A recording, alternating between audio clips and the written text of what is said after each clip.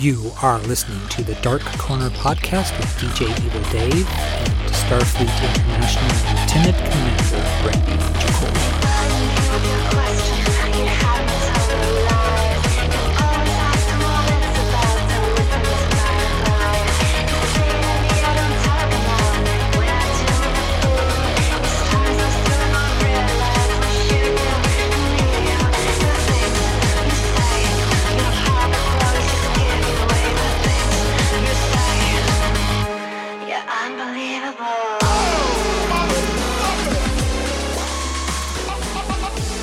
Hello, everyone. Well, hello. Oh, well, hello. Brandy's back. Hello. And Brandy's front. And Brandy's front, yes.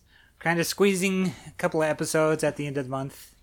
This and the bonus. Mm-hmm. It's been a busy month. Yeah, which means we have a lot to discuss, so much that we were picking and choosing things to leave off. Yes, well, there were some things I'm like, I don't need to talk about that. Yeah. Nightmare Alley, do we really have that much to say about it? No, we really don't. No, we really don't. We really don't. It's like, I was just like waiting for there to be a story here. And even after we were done taking notes, I was like, oh yeah, we got the RPG from Marvel playtest rulebook in the mail. Maybe I'll see a little bit about that. I don't know. Yeah, I don't know. It's just like, is it worth talking about? Because it's a mess, you guys. It is a mess. It's messy, and you can follow people talking about it on Twitter, and a lot of them are of the same mind as I am. It's like, ugh, this is a bit unwieldy, and with so many RPGs out, you're really doing this with it? Yeah, it's just not a good idea. Yeah. Here's the thing. People who create role-playing games don't chunk it up with a bunch of math.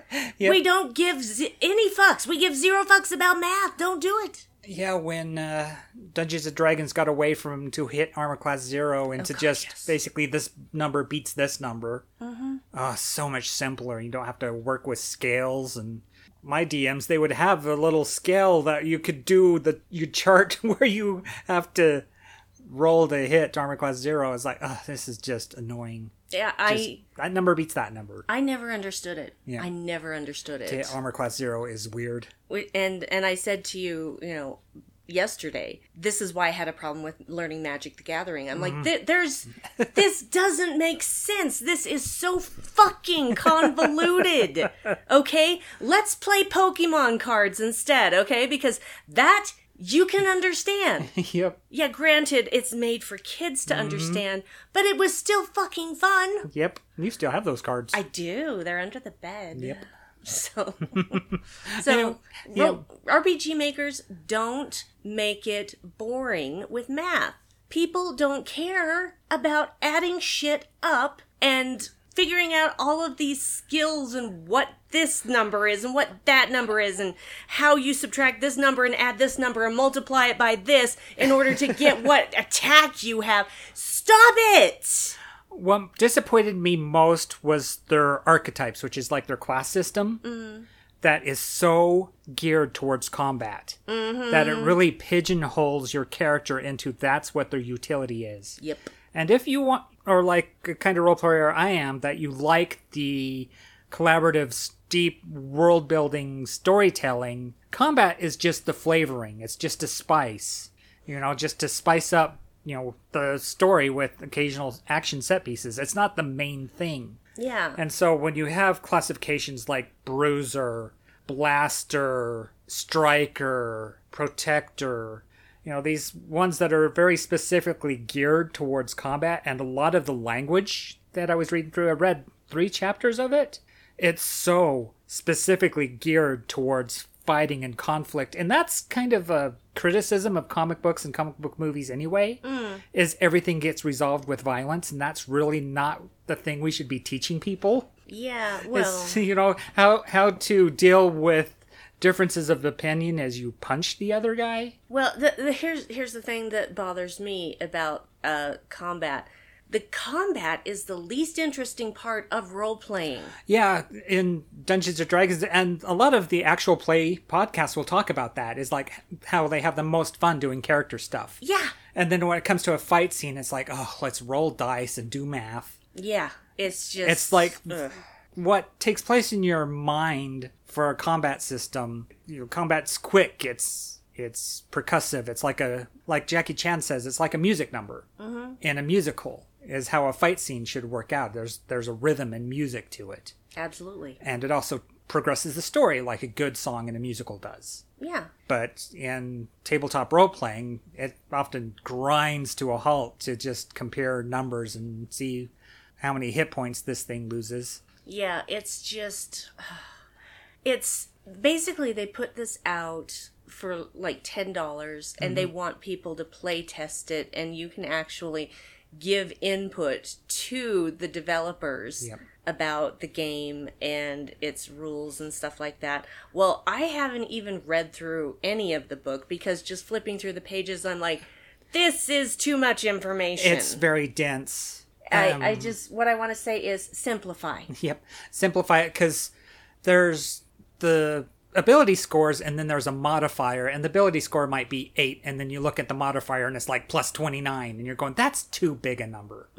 If you're dealing with adding 8 plus 29 plus what they call the 616, which is their special 3-die-6 thing, because there's a Marvel die that if you roll a 1, it's counted as 6, and then it's a fantastic bonus on top of that. Yeah, because the Marvel universe that we quote unquote are in is Galaxy 6 or Universe 616. Yeah, it's the prime Marvel universe is the 616 universe. And so also the stats spell out Marvel: might, agility, resilience, vigilance, ego, and logic. Okay, let me just throw up in my mouth a little bit. And so a lot of things are geared around brand recognition, which is off-putting too. It's like, couldn't it just be 3-die-6? Does it have to be 616? Well, it is a multiverse thing. Yeah. So I understand why they put the 616 stuff in there. Here's the thing. I'm a Marvel girl. You know it. I know it. I have loved Marvel since I was 4 fucking years old and read my first Captain America comic. Yes, I could read it, for. I wasn't just looking at the pictures. I could read. And I just don't like this at all. I don't like what they're doing. With this role playing game. They had the chance to make something really great and adapt a system that, works. Yep. And, I was looking through the, what profession would I want to have? And I'm like, scientist. Yep, I'd be the scientist.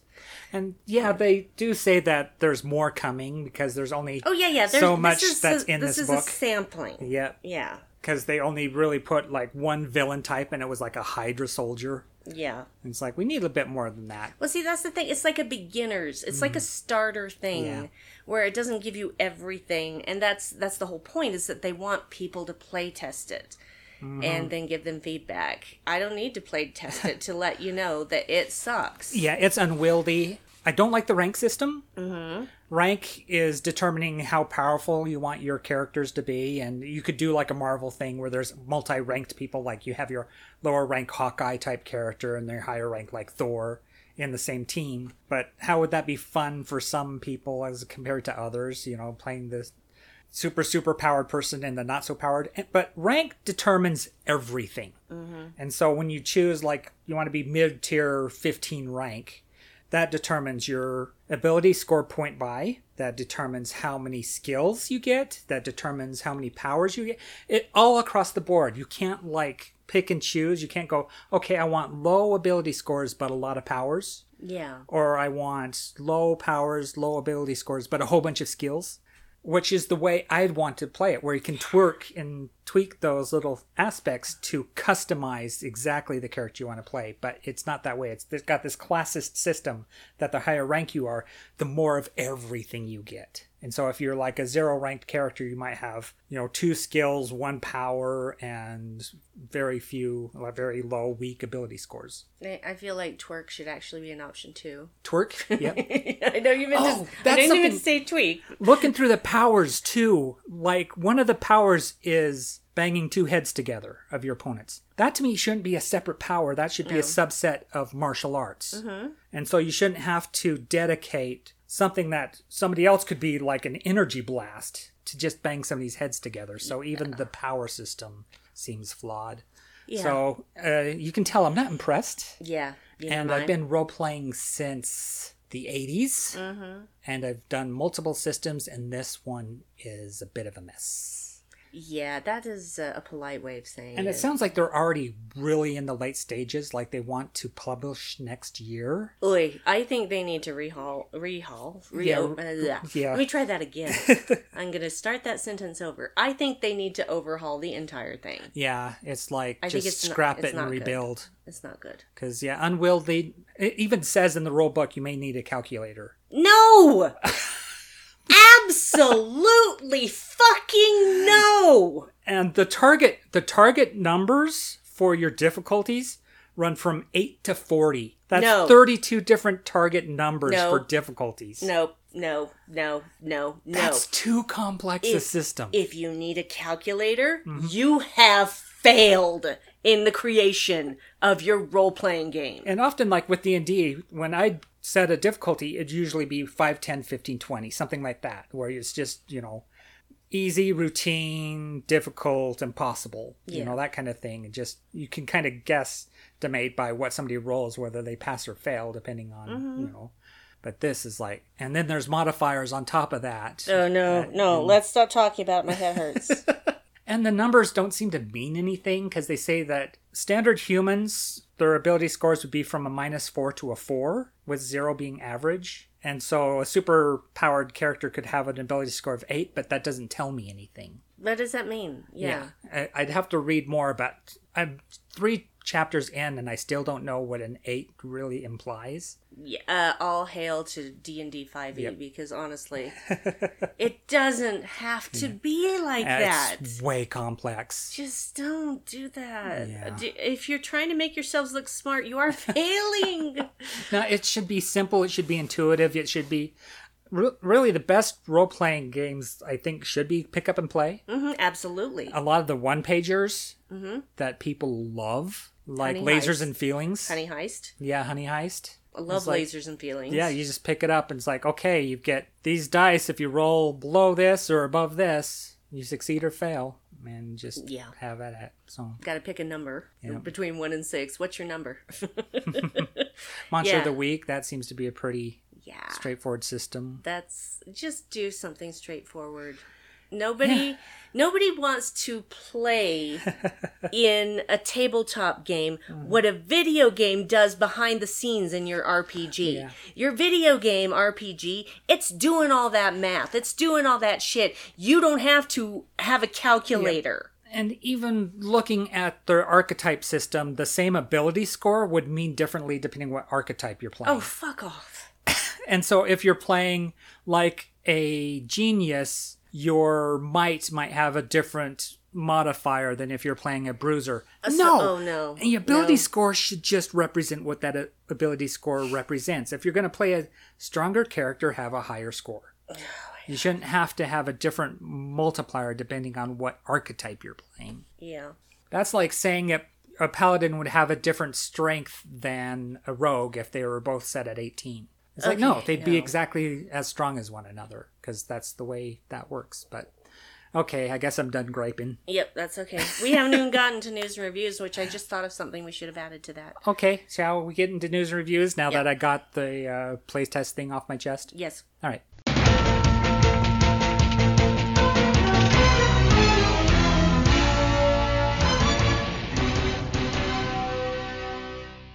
I'm starting with the oldest thing. We never talked about Come From Away. We never did talk about Come From Away, speaking of stage musicals. Oh my god. So fucking good. Yeah, what a crazy story, too. It's about, what is Newfoundland Island? Newfie, yeah. Newfoundland. Basically, 9/11 happened. Mm-hmm. And a lot of planes were diverted. Yep. And they had nowhere else to land but this island. This airport on this island. Yeah, and not even so much the airport. I mean, they were everywhere. There were so many planes. Mm-hmm. And the community just like, okay, we'll take care of these people. Yep. Put them up into homes and Fed hotels them, and provided them clothing, toiletries, basic necessities. yeah, people all over the world Yeah. ending up being holed up on this little island. Yeah. And so all the cast members will play multiple roles. Yes. And do costume switches basically on stage. Yes. They never go off stage. They never go off stage. There's no intermission. The band is like in the wings, basically. And playing kind of like this folksy, kind of almost Celtic sort of music. Just to kind of capture, that newfie feeling. Yeah, the newfie feeling. Yeah, that the music is in that tone for the most part. But yeah, like the airline pilots will put on an airline jacket and then do a thing and then take off the jacket and have like flannel underneath and be one of the newfies. It was amazing. The way it was staged was amazing. The musical numbers were amazing. I was never bored. Like how one of the bus drivers would communicate with this African group who had no idea what was going on. They were just being bussed away and there were soldiers around and stuff. And they're like, what the hell's going on? And you realized, oh, they're carrying the Bible. We're carrying the Bible. We can find references and Psalms and point them out as like, this is what's going on. It's like, you have safe passage here kind of thing. And so using that to communicate was just a stroke of genius. And this is all true events that they are recreating in this musical. Yeah, that the planes they're meant to be working. Just constantly in the air, getting refueled, refurbished, back into the air again. Yeah, they need to be moving, not sitting. If they're sitting there on the tarmac, they weren't even in tarmac in a lot of places. Yeah, the roads were starting to basically sink under the weight of these planes. Yep. And the engines were like, no, they need to keep going. If these engines stop, it's not good. They get all cloggy. It's not like a car. No. It was so good. It was so amazing that I even bought the soundtrack because it was amazing, and it was filmed live. Right. And I think it was like the first performance of this show back after they started doing shows on Broadway again. Right. And so it's a relatively recent filming. You can find it on Apple TV. If you have Apple TV, I suggest that you watch it, even if you're not hugely into musicals, just for knowing the story. Yeah, and at the end credits, they'll compare the pictures of the actual people with the cast members. Yep. And there are some changes, and, just because that's how casting works sometimes, but often it's like, oh, yeah, I see that. I don't know if I've ever seen a cast like that work so well together, because there was no star. No. There was no lead. No. Everybody had multiple roles. Everybody had equal time doing their things. It was a true ensemble piece. Yep. Person that'd play one airline pilot would play like the sheriff in town or some foreigner that was stuck on the island and trying to figure things out. Yeah. And it's just so good, you guys. It's just so good. It made me cry. Yeah. Well, while we're on the topic of musicals, shall we go into the next one? Yep. We saw Assassins. Brandy's friend Aaron is in it.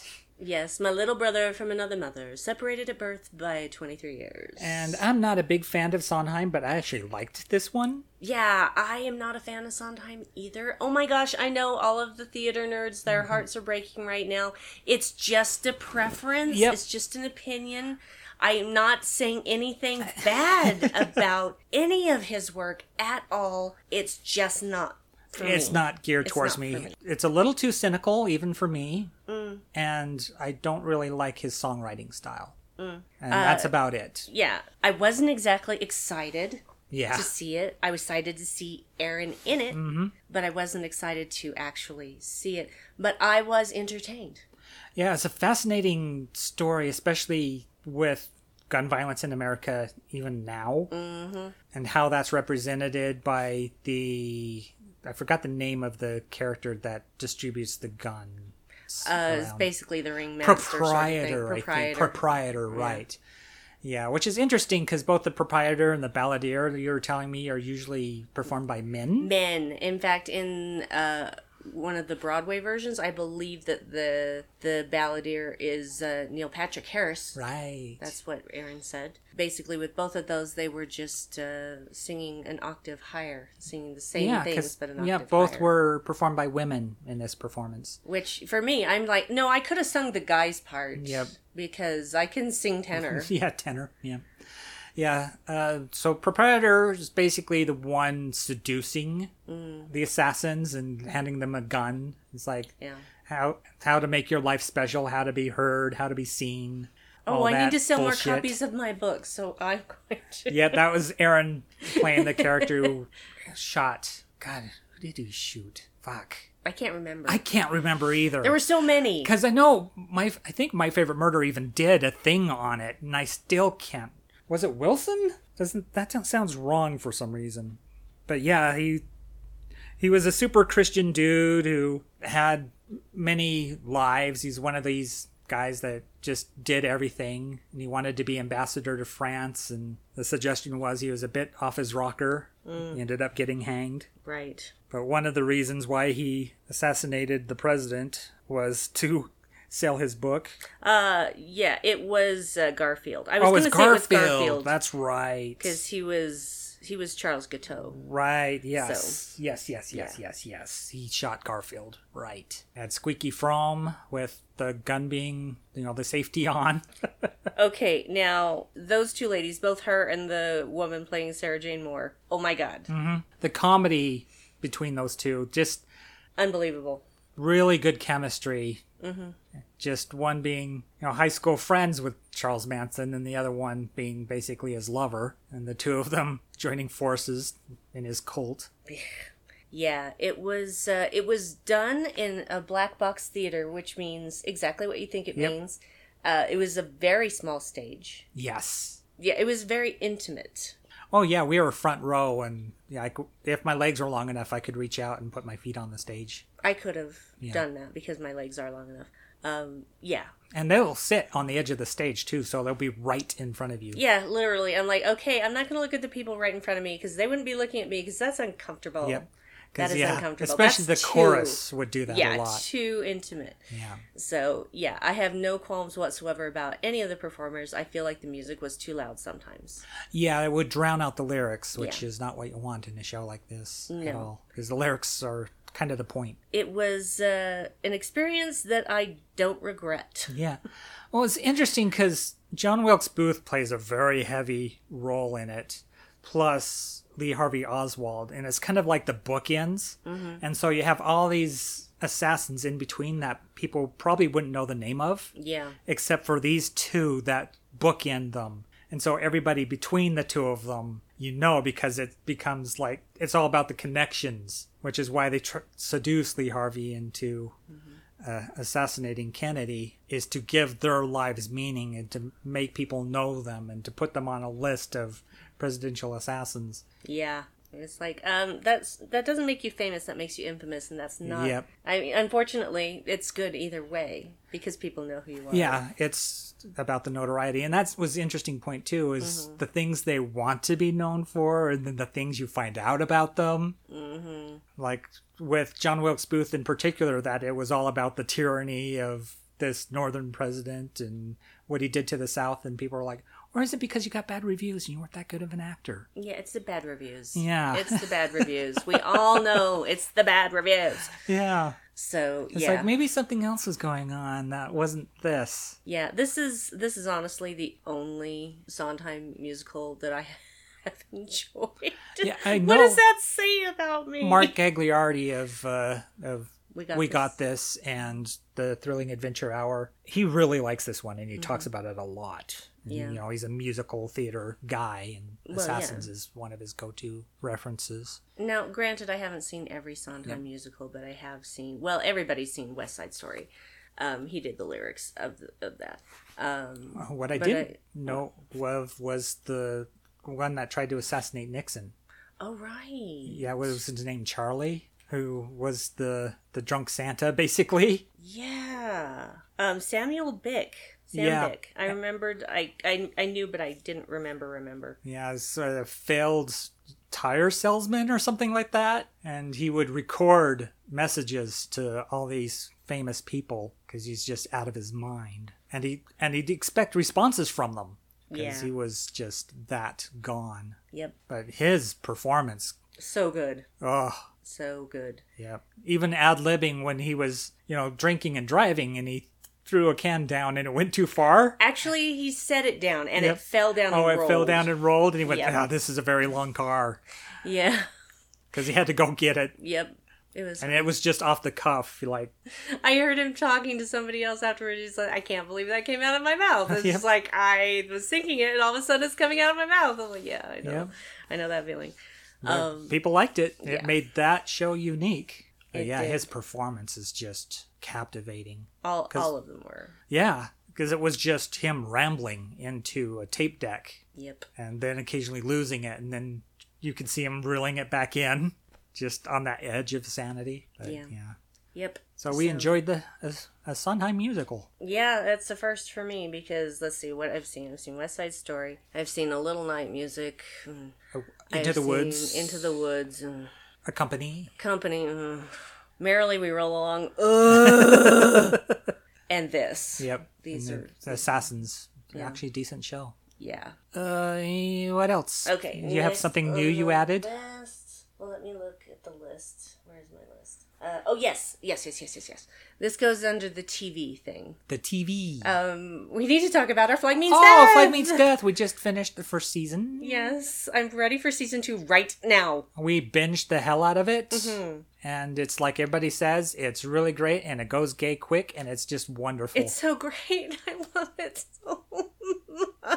Just the characters just shine, and the humor is right what you would expect from this band of brothers. New Zealanders. Yeah. Well, they're not all New Zealanders like say What We Do in the Shadows movie was, or like Wellington Paranormal is. Like they had some SNL alumni like Fred Armisen and Leslie Jones and various and sundry other people. Some British, even, some Americans. Mm-hmm. Oh my god, this show. I love it so much. Yeah. And now I can understand all of the fan art. Mm-hmm. It has so much heart. It does. And I swear to God, this is Taika's best role. Yeah, him as Blackbeard is just wonderful. He's so good. I think he doesn't get enough credit for how good of an actor he is. He's a chameleon because he's in something else we're going to talk about, too. Yes, he is. So as an actor, as a director, he's fantastic. And then you get him as an actor, and it's like, oh, I get it. I get why you can direct because you understand actors. And can sing. He's a triple threat, this one. Yeah. But I've always liked him. Ever since What We Do in the Shadows. Mm-hmm. There's just something about it. Yeah, the characters. That from Blackbeard to, his vampire role is like they're night and day. Mm-hmm. Rich guy who was forced into an arranged marriage and is not happy and wants to be a pirate. Yeah. Abandons his family, has a ship built, and goes off to be a pirate. He hires a crew. Yep. A motley crew, one might say, and wackiness ensues. Yeah, he's got a fireplace in his captain's cabin. Yep, and a library. And a library. It's like, you have an open flame on a ship at sea? He's like, He just kind of shrugs. Yeah. Like, yeah. And eventually they do cross paths with Blackbeard. Mm-hmm. Who's played by Taika. And who's fascinated by him. From all these stories he hears of this gentleman pirate, he's like, what is with this guy? Mm-hmm. And he's just enthralled. Yep. They become enthralled with each other. Mm-hmm. And I'm like, okay, you gotta commit, though. You gotta give me something. You've got to. And finally, in episode 9 of 10, finally get that confirmation. But, it's just a lot of getting really close to it, rubbing it against it, but not fully committing, and then finally it fully commit. Yes. So I appreciate that because it wasn't gay baiting. They do pay it off. Yeah. They do pay it off. Yep. So there's that. So good. I don't want to say anything more about it. No, there's a lot of surprises. It's funny. It's got heart. Yes. It's occasionally very brutally violent, but in that kind of slapstick, using gore for humor fashion. Yep. Yeah, it's great. Yep. It's great. Just go watch it. It's on HBO Max. Yeah, it kind of uses violence the same way as What We Do in the Shadows does. Yeah. For comedic effect. I think that's kind of his thing. Yeah. That's kind of Taika's thing. Yeah. And he is an executive producer and did direct some of the episodes, and which is a hard thing to do, direct and star in something. It's difficult. It is difficult. Yeah. It's good stuff. It's really good stuff. I love it, and you should go look for Our Flag Means Death fan art, you Oh. will be overjoyed. Oh, I'm getting a lot of Disco Elysium fan art because of how often I post about it on Twitter. It's like the Twitter algorithm is going, oh, you like this? Here's an image. Yeah. And so I'm seeing a lot of Disco Elysium fan art, and it's just great. Yeah, well, just go look for Our Flag Means Death fan art Nice. because you will love it. You will love it. Nice. It's so great. Well, let's just roll into Free Guy then. Yeah, Free Guy. Oh my Yes. God, I can't believe we waited this long to watch this movie. Yeah. I fucking loved it. Speaking of Taika Waititi, he plays like this game developer CEO. Oh, and he's horrible. Yeah, he's a horrible guy. Horrible guy. Oh my God, so bad. Yeah, just brutalizing his staff. Yeah, I've never seen him like that. He scared me. Yeah. He scared me. I did not like. That's why he's such a good actor. It's just like, oh no. Yeah, this video game mogul who buys this one property and supposedly shelved it, but is actually using its engine to run his own. Without paying the people who Yeah. created said engine. Yeah. But this game engine is supposed to have like an AI kind of quality to it where it will generate free thinking virtual characters, and our Ryan Reynolds is one such character. He's got the code in him. So he eventually starts going off book and doing things unexpectedly, and everybody thinks he's a player, like another player who's just going around being a nice guy. Yep. Yeah. Oh, it's so good. I don't want to spoil anything in case you haven't seen it. If you are a gamer, a video gamer, this will have even more relevance and meaning. Yeah, because I could see if you're not into video gaming at all, you might bump into a few things. Because they really do talk about, the code and Easter eggs and stuff like that. Very gamer-related stuff. And there's a lot of Easter eggs in there, like the guy randomly jumping into a wall. The background stuff is mwah, Yeah. so good. So good. I'll watch Ryan Reynolds in anything. It doesn't matter what it is. Even if it's not a good movie, he's good in it. It's just the Ryan Reynolds effect. And it even turned out to be a very interesting love story in a way you might not expect. Agreed. So. Yeah, it's got Steve the babysitter in it. Yeah, it does have Steve Babysitter. It's It's like, what do I know him from? It took me the entire fucking movie to figure it out. When he was playing a slickback, it was kind of like, I don't like him. And then you're like later on, I do like him. Yeah. I think that the thing was his hair was different and it was darker. And so we just did not recognize him. If you don't know, we're talking about Steve the Babysitter from Stranger Things. A character that I did not like at first, but then he ends up being a decent guy. Yep. So, yeah. He's very good in this movie as well. It's very fun. It's funny. It's got a lot of jokes for video gamers. There are things that made me squeal with glee in the climax. Oh, yes. And I can't talk about them because if you haven't seen it, I just want you to enjoy it. And that's on both Disney Plus and HBO Max. Yeah, So. I enjoyed it. It was a fun film. I wasn't sure if I was going to or not. Reminds me a lot of the Lego Movie. Kind of has that same sort of energy. Yeah, I can see that. Yeah. Like it. I Like the it. guy who just is just like everybody else and then finds out he's not. Yeah. That he's special. One day he wakes up, so to speak. Yeah. So, kind of similar story beats as to that. So, very good. All right, guess what else we've finally seen? What else do we finally? Spider-Man? Spider-Man. Spider-Man! Spider-Man. I think it uses references and fan service well. Yes. Because it is the story. It is the basis of why things are happening. It's not just crowbarred in just to make the reference. There's purpose behind it, and there are stakes involved. Yes. And it's interesting how Spider-Man No Way Home treats the Tom Holland Spider-Man differently than other Spider-Men. That he is very unique compared to others. That he's not about, defeating the enemy as much as saving them. Well, and the interesting thing is that in multiple realities, Aunt May is part of Feast, which is a homeless shelter that also is providing resources for feeding people, helping them get back on their feet, get jobs, housing, etc. So that's her big cause. That's where she is most of the time. And that's part of the video games, right. too. Yeah. So, but, yeah, I avoided most spoilers. The spoilers I could not avoid was that... Alfred Molina? Alfred Molina was back, and Willem Dafoe was back as their characters from Spider-Man 1 and 2. And I should have guessed that we'd get Andrew Garfield and Tobey Maguire, but I didn't really know where this was going until they actually showed up, and I'm just like, fuck yes. Yep. Well done. And there's even a reference to, do you think there's a black Spider-Man out there somewhere? It's like, yeah. Well, see, no, that's the thing. It was Andrew Garfield, Spider-Man, talking to Electro after he'd been depowered. And he's just like, I don't know, you fighting for the little guy and helping the poor? I thought you was black. Yep.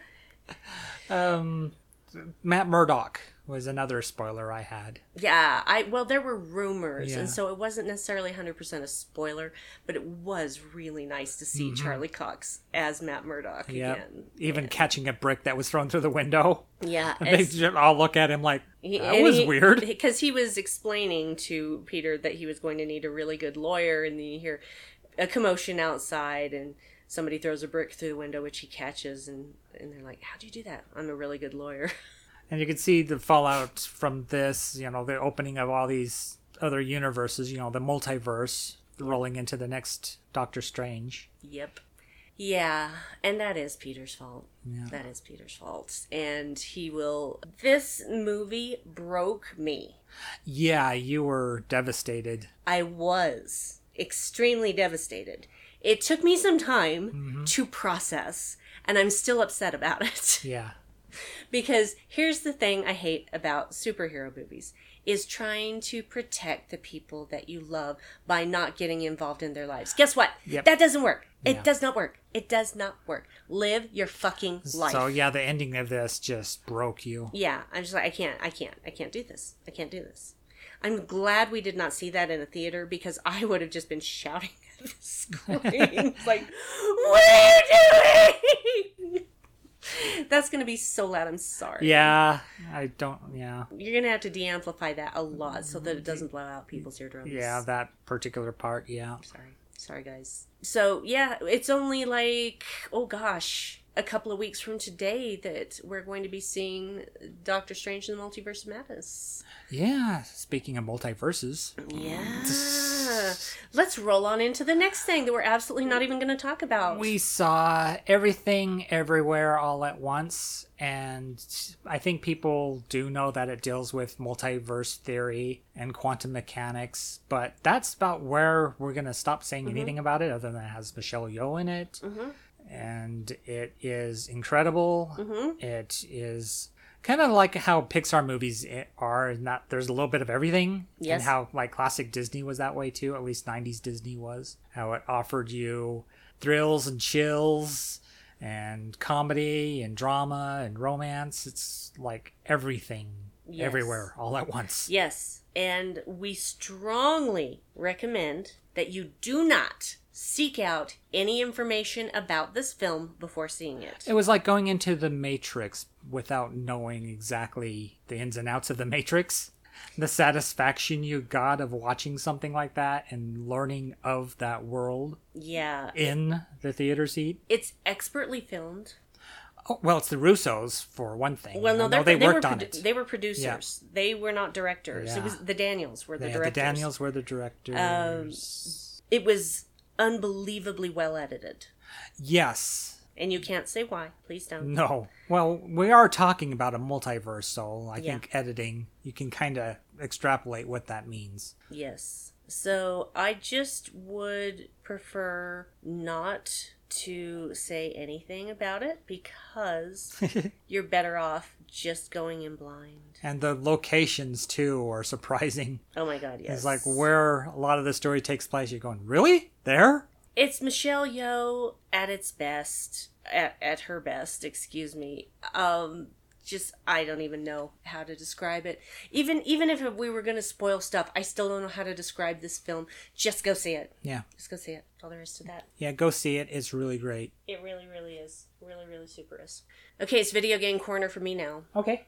Okay. So I have been playing, well, actually I have finished but not done everything in a game that is relatively new called Ghostwire Tokyo.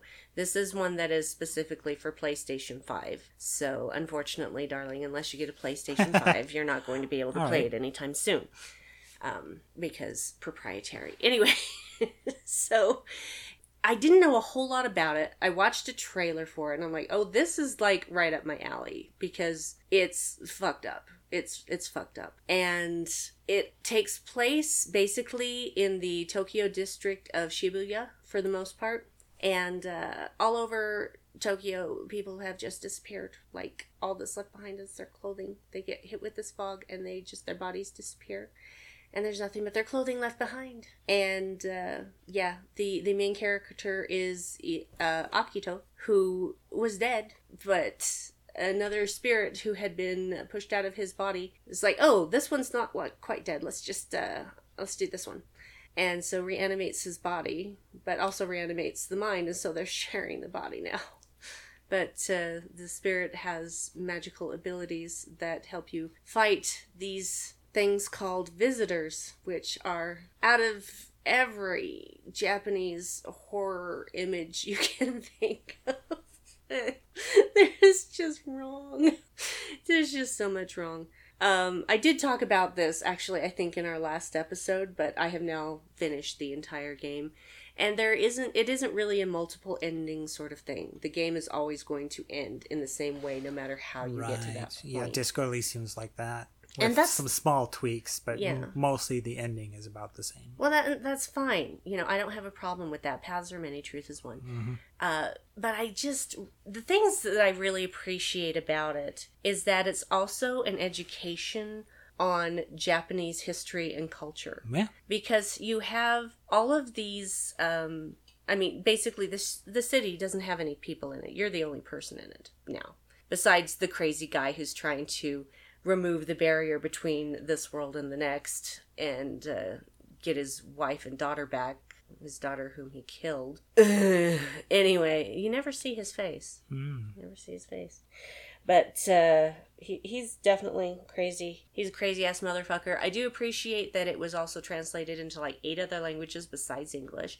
And that the people who were doing the English versions of the voices were all Japanese or Asian. Some of them might have been Chinese, but they were all of Asian descent. And that's why all of the words were pronounced correctly. Mm-hmm. Like, you would see Akido and you would, as an American, you would say, that's Aikido. No, it's Akido. Akido. The emphasis always on the first syllable. There Sakura. are no exceptions.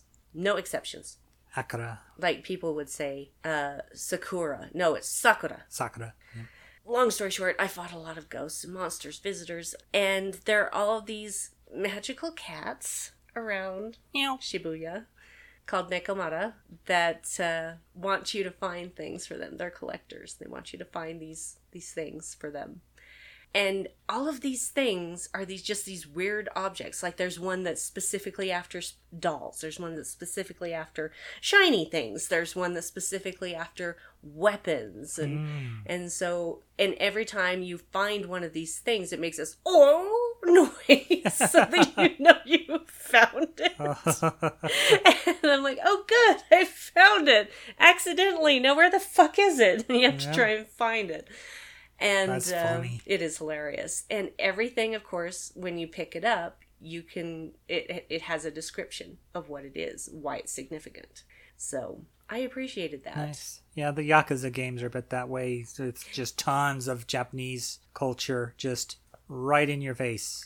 I read a review about that aspect of Ghostwire Tokyo, and they did compare it with what happens in the Yakuza games as well, and said that that series of Yakuza games and this game were better at showing true Japanese culture and history than games like Ghost of Tsushima and stuff like that. Yeah, that's more culturally correct. Mm-hmm. Yeah.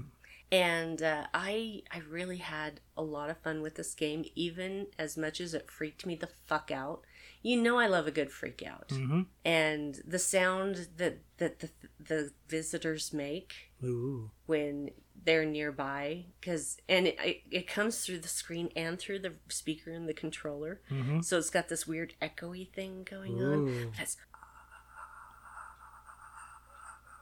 kind of Ringu-ish.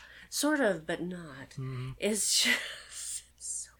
I get really good with my bow and arrow, too. So there's a part in the game where your magic buddy gets kicked out of the body and taken away, and you have to go find him again. And all you can do is use your bow and arrow. You got no Twang. magic, and magic is your main way of taking things down in this game. Yeah, I was in the room watching you play, and you were doing the celestial writing type magic, which is very Tao. But you're putting a magical character on a bit of parchment and putting that parchment on the ghost to exorcise them. Yep. Yeah, I love that kind of stuff. Oh yeah, it's a beautiful game. And there have been critics who have said, oh, well, it's got flawed gameplay. I wouldn't say flawed gameplay. I would say that the gameplay is kind of samey, but that's fine with me because I don't want it to get harder and harder to do new moves. You know what I mean? Yeah, where That's it not gets a little necessary. overly complex like some of the Final Fantasy games get. Yeah, see, what I want in an RPG such as this is, here is how you do this move. Mm-hmm. Now, as time goes by and you gain experience and go up levels, this move is going to get easier and it's going to do more damage. That's nice. how I like it. Yeah, it's like earlier Yakuza games were butt mashers when it came to combat. Mm-hmm. And this latest edition, the Like a Dragon one, because the main character is obsessed with video games, it actually has turn-based systems like the old, like Final Fantasy VII stuff, where you can actually select magics and things. So, yeah, I prefer that stuff. It's really fun. Yeah, like even abilities to heal others, like group or single healing. Yep. I just really appreciated the game. Very much enjoyed it, and all of the two-tailed magical floating cats that ran the convenience stores and wanted me to collect things for them as well. I think if they're two tails, they're Bakaneko. I think, and they're like guardians of the dead and stuff like that. Yeah. Well, what they were doing is just hanging out. Mm-hmm. It's like, well, there's no people here. I guess I'm running this convenience store now. Guess there's like a legend that if they reach 9 years old or something like that, they'll kill their master. Yeah. Well, these cats were not violent. Yeah. It is really funny because, you know, you could hear them a mile away. Mm-hmm. Meow, meow, meow, meow, meow, meow, meow, meow, meow. It's talking in meows. Yes. Not how cats actually talk. Which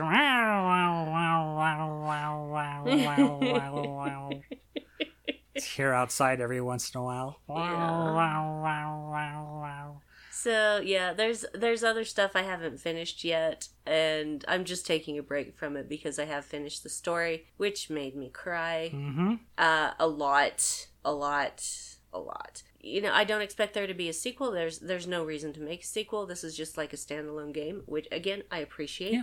And I just had a really good time with it, and I was very impressed with it. And I think people should quit shitting on it because it's a good game. And Video Game Corner, for me, I platinumed Disco Elysium. Yes, you did.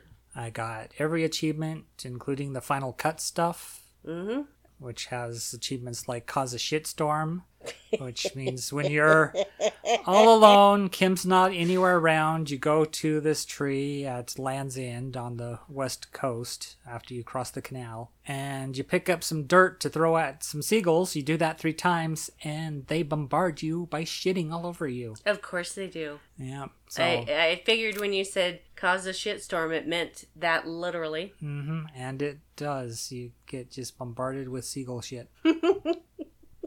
and it tells you, serves you right. Yeah. Yep. So I managed to do all the Sorry Cop, the Apocalypse Cop, and the Fascist Cop, and the Ultra Liberal Cop, which was one of the funniest when I became an art dealer. and ended up selling art for stock shares, which I think I had like 20,000 in stocks Oh my god. That's all. over selling this little piece of fabric done by Cindy the Skull. That had to be one of my favorite side quests, which is funny because I hate that shit in real life, but it was still funny as hell. It's like, oh, my guy's super rich now. He can just live off these stock shares for the rest of his life, but he's a cop. Oh, there's another one where I contacted this is the moral intern one, which is kind of the social democrat group Yeah. who are all about moderate change over a long period of time. So things are progressing just very, very, very slowly because that's the only way they take. You can't have revolutionary change. It's got to be just by inches. And that I contacted them and they sent their airship and extracted me. And that was the end of the game. Kim's left there going, but, because we don't solve the case. He's like, okay then, bye. I guess I'll do this on my own. Yeah. Good times. So, yeah, platinum, 100% of the game. Of course. I do like a game you can actually 100% because sometimes it's like, okay, that's impossible what you're asking me to do. I don't care about the trophies. Yeah, it's fun to unlock one, especially when you're not expecting to do so. Oh, yeah, when you do something, it's like, oh, wow, got a trophy for that? Yeah. But just for saying I'm sorry 12 times? I have never, in the history of me owning a PlayStation 4 or later, I have never platinumed anything. I don't care. Yeah. I don't care that much. That's not important to me. Yeah. That's part of the gameplay for me. Yeah, I get that. It's just, we're opposites in that regard. Yeah. It holds no importance for me. It doesn't enhance my enjoyment of the game. If anything, it detracts from it. Yeah, because it becomes a chore. Yeah, exactly. It's like the one where you have to disappoint Kim.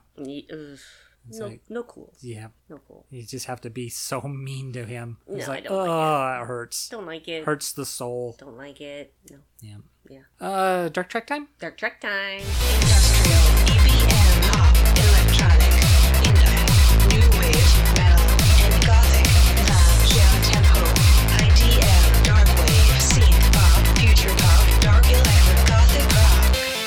Okay, this Dark Track comes from a band called Every New Dead Ghost. They were around from late 80s to early 90s for about 5 years.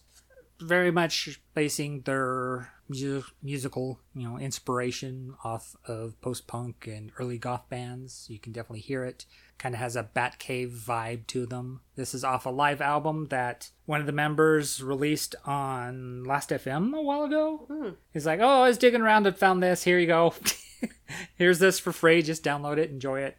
So, yeah, it's the song Assassin by Every New Dead Ghost. But we don't give a toss, to be honest. So, right, this next song's called Assassin.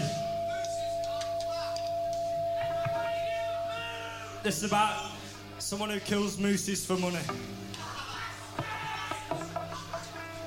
I agree, Dave.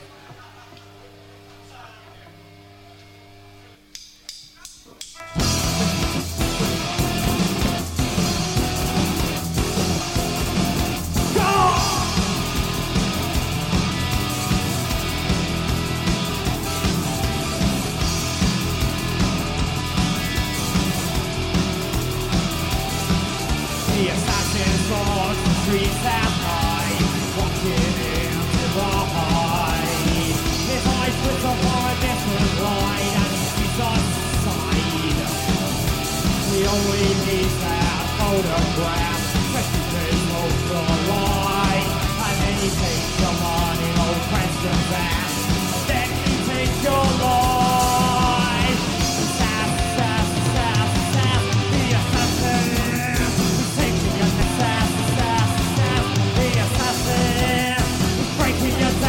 Go!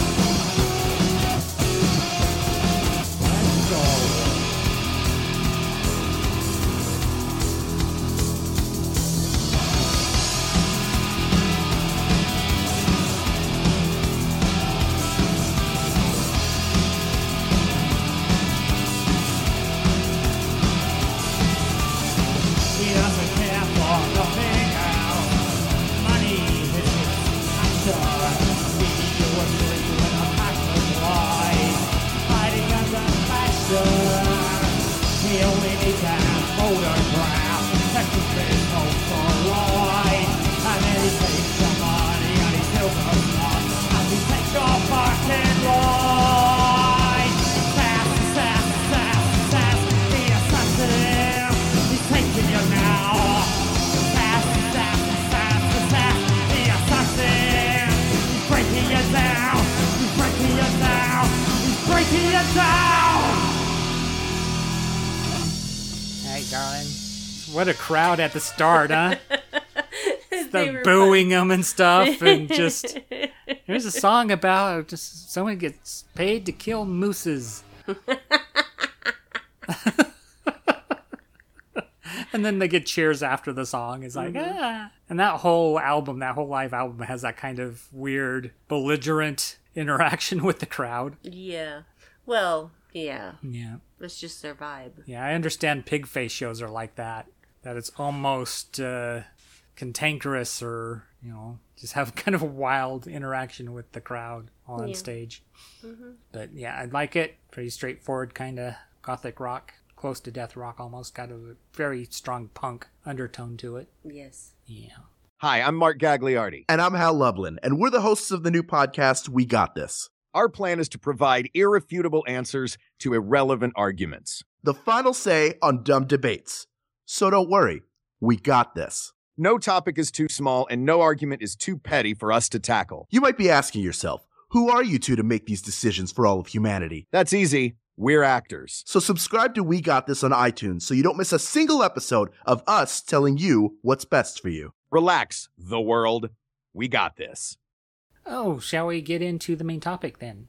Okie dokie. We are going back to the tarot with the tarot card, the Tower. The Tower. The 16th card of the tarot is the Tower, whose image is that of a tall structure being struck by lightning with a couple, usually a man and a woman, diving from the tower as it explodes and breaks up into pieces. And at the base is often this rocky outcrop with crashing waves beating against it. So it gives the impression of being something like maybe a lighthouse being struck by lightning and being destroyed. It does seem very much like that, yes. Yes. There's some additional images involved as well, depending on the designer. There might be kind of like 22 blocks flying about the place that represents the Hebrew alphabet and suggests that this is a power or like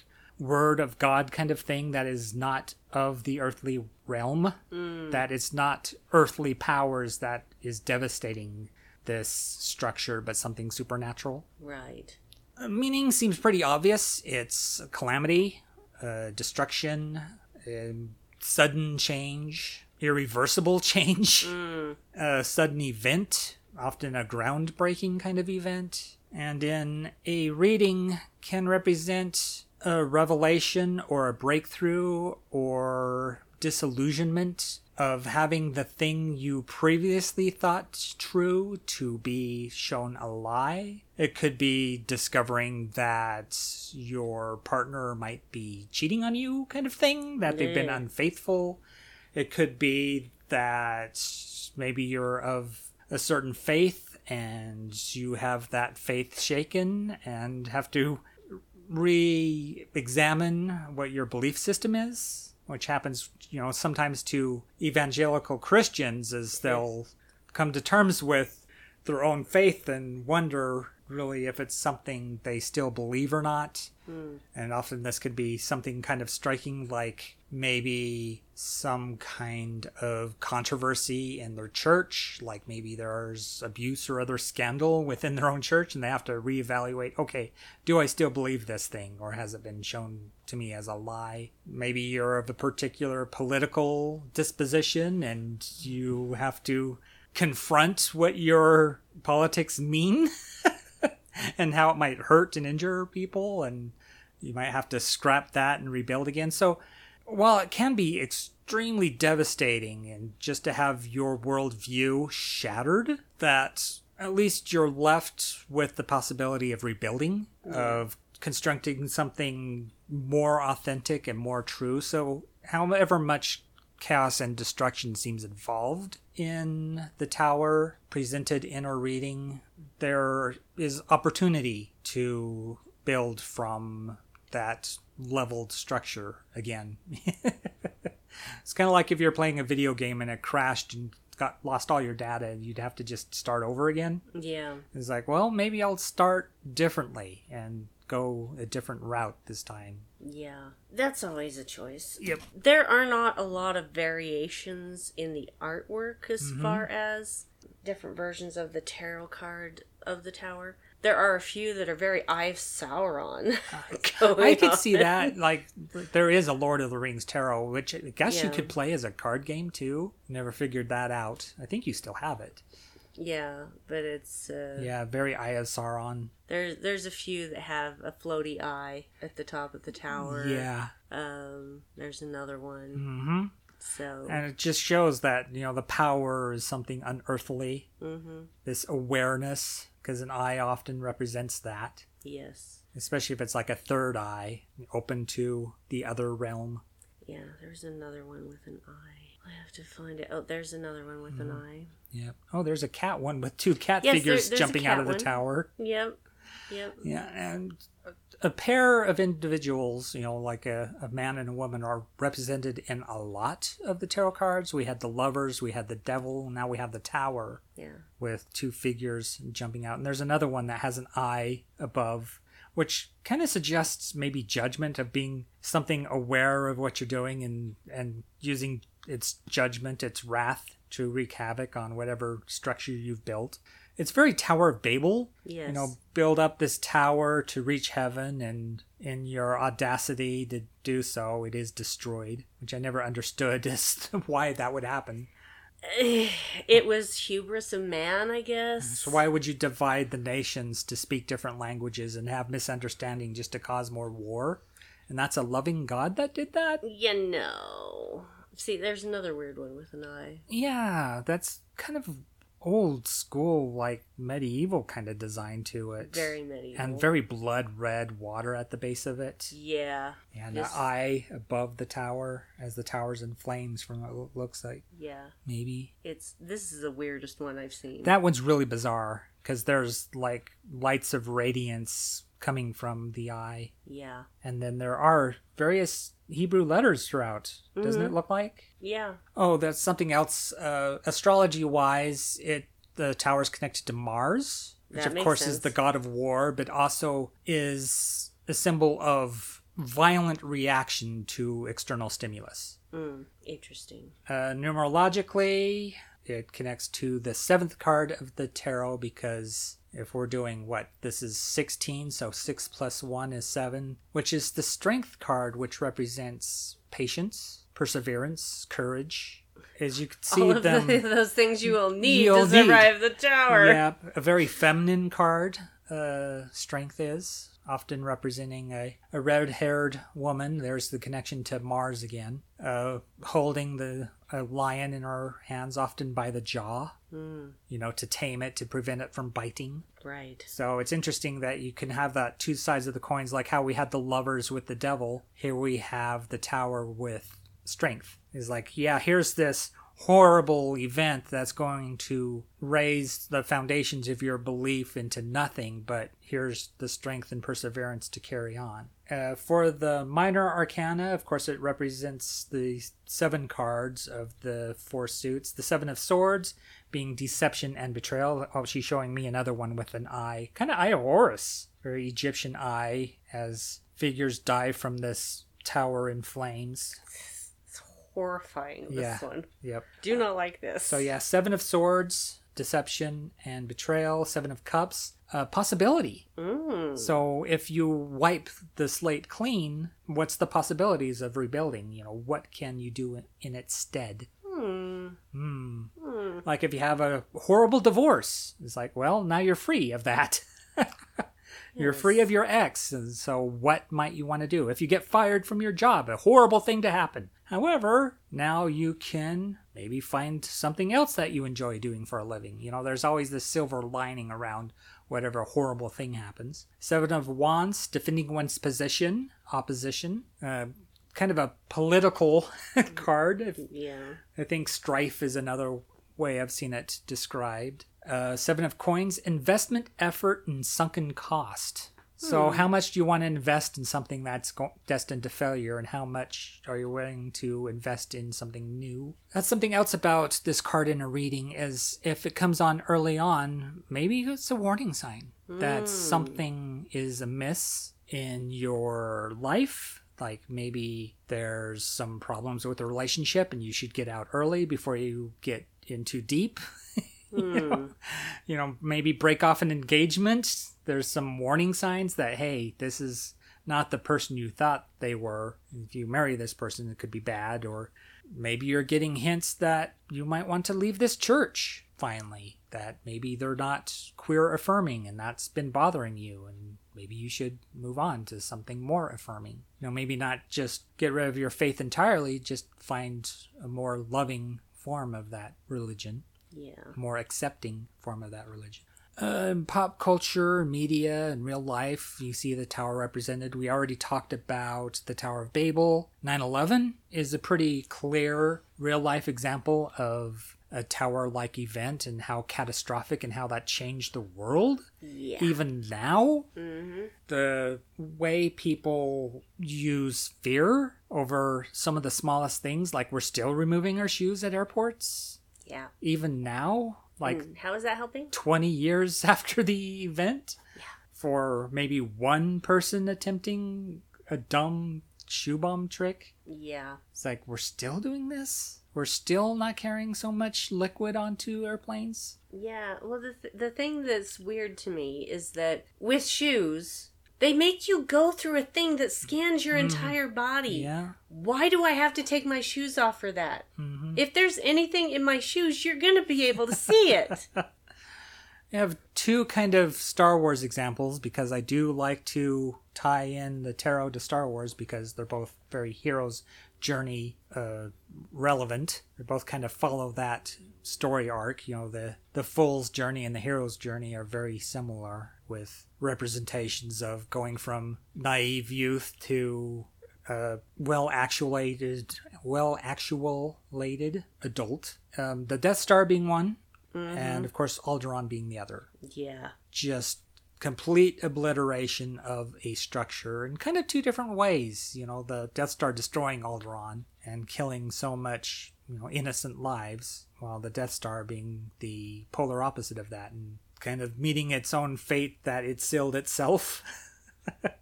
Yeah. Anything else you can think of talking about the Tower card?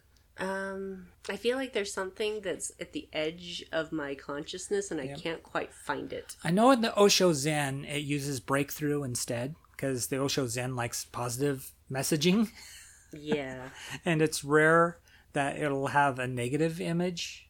It's definitely not something that is used properly in films and television. Because generally, you know, if they're pulling a bad card, you know it's always the death card. It's always fucking the death card. Yep. I have seen once, when they pulled the tarot card, Wasn't it the an tower. episode of... Oh, yeah. Wasn't it an episode of Psych that they pulled the death card and they said, oh, it just means transformation? Yeah, but that's one time. But there's only one time when they pulled a bad card, and that was card was the tower.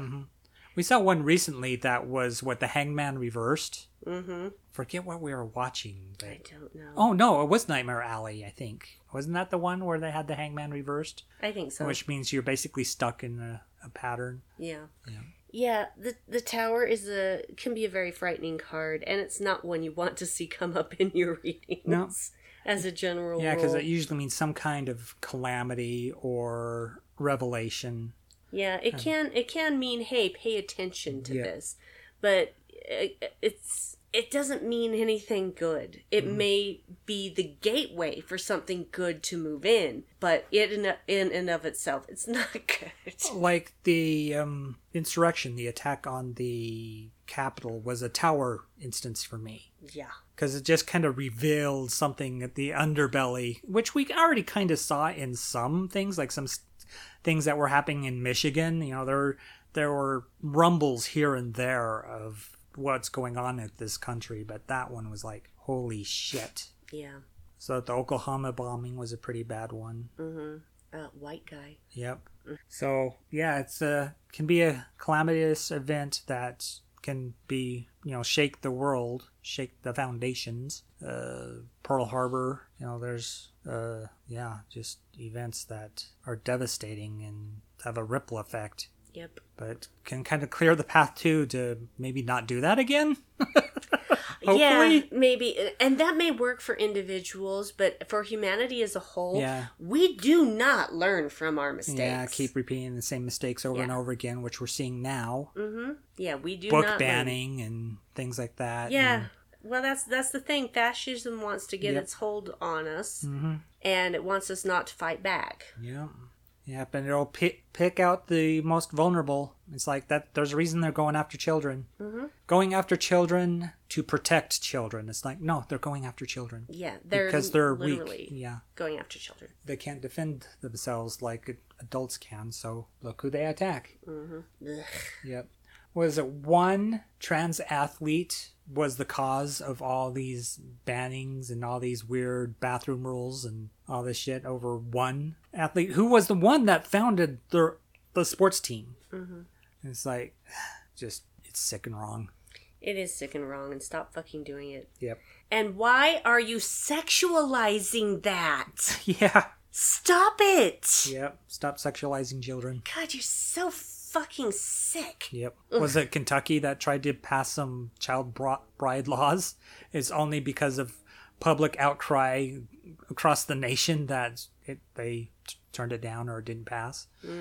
So, yeah. Beware of what people will accuse you of, because often that's what they're doing themselves. Yeah, that's the thing. Anybody that's like, pointing my finger, oh, you're terrible, you're a child molester. Oh, no.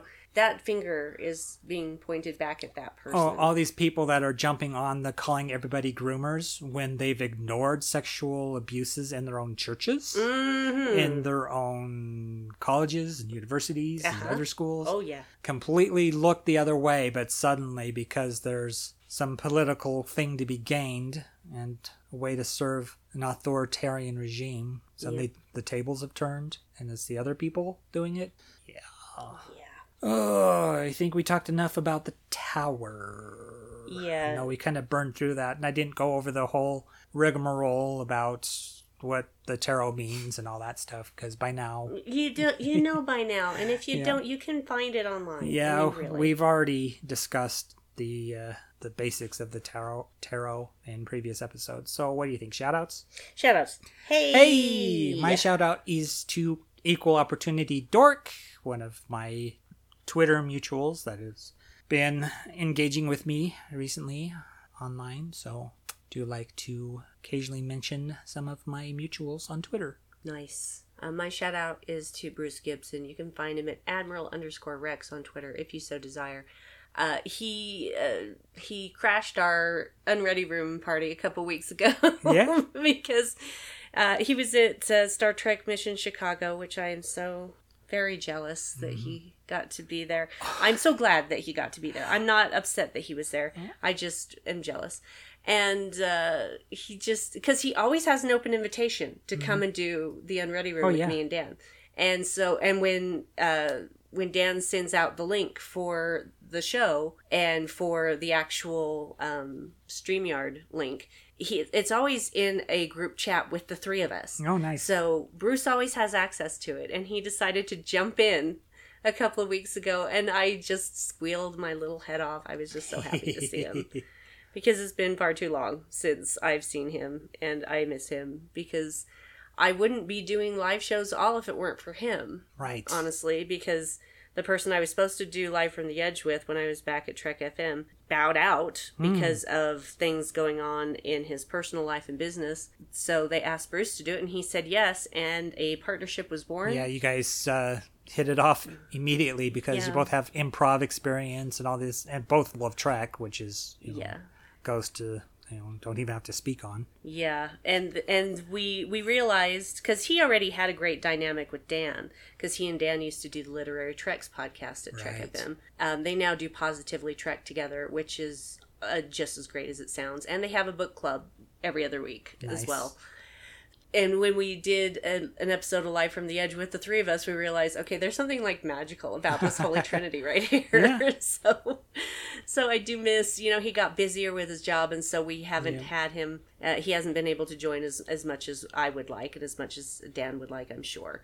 But I do adore him. He's still just the best. Yes, and I he's appreciate a really great him, dude. and I was so glad to see him a couple weeks ago, and still very jealous that he got to go to Mission Chicago. He makes a fun co-host too because he has some really weird ideas. Oh yeah, and that's His great. theories, his fan theories, are out there. Yes, they are. He loves to be out there. Yeah. And I love that about him. Yeah. He's always entertaining. Always. Oh, speaking of Mission Chicago, I listened to Yo, Is This Racist with Donnie Newsom. Mm-hmm. She was wasted after that event because she was all over the place and she was singing with some folks and just had the time of her life. But when she got back, she was drained. Mm-hmm.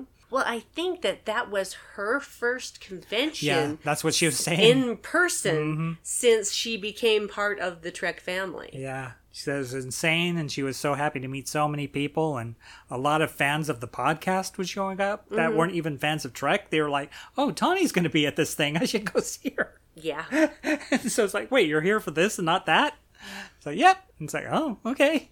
Yeah, Tawny's great. Yep. Tawny's great. I've liked her since Spontanea Nation. Mm-hmm. That's where I first heard of her as well. When Pav Tompkins would get on her for being a horse girl. And they put that in an episode of Lower Decks. Yep. One of my favorite episodes of Horses Lower Decks. love me. Oh my god, that made me so happy. It's like, you grew up with horses? It's like, yeah. It's like, who would have thought? It's like, I know. And every time somebody would bring that up, she'd be like, oh. And also, she lived in Chicago for a while because she was doing improv stuff there. Yeah.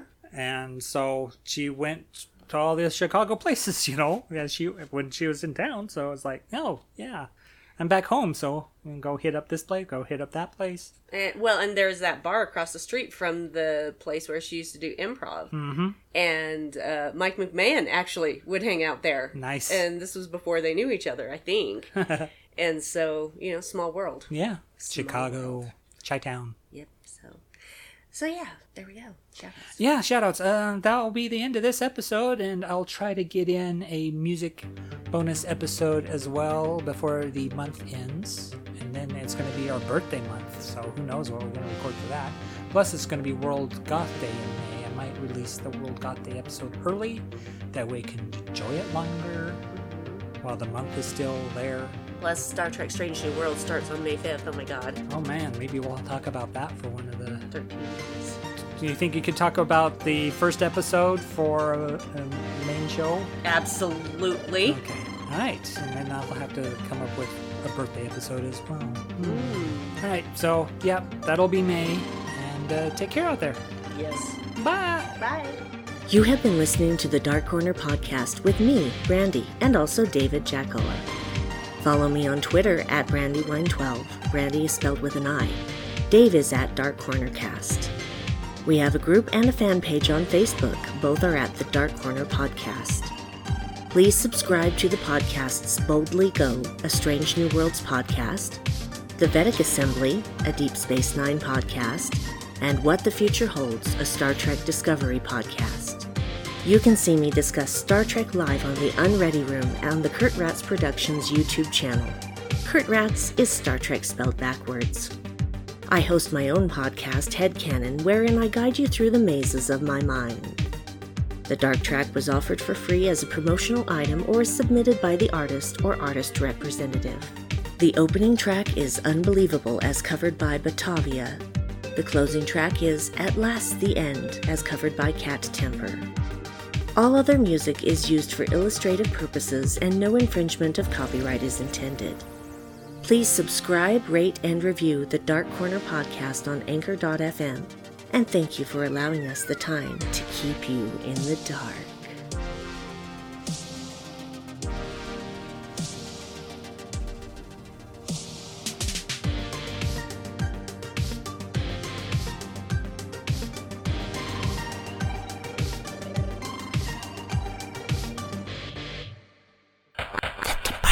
of evil.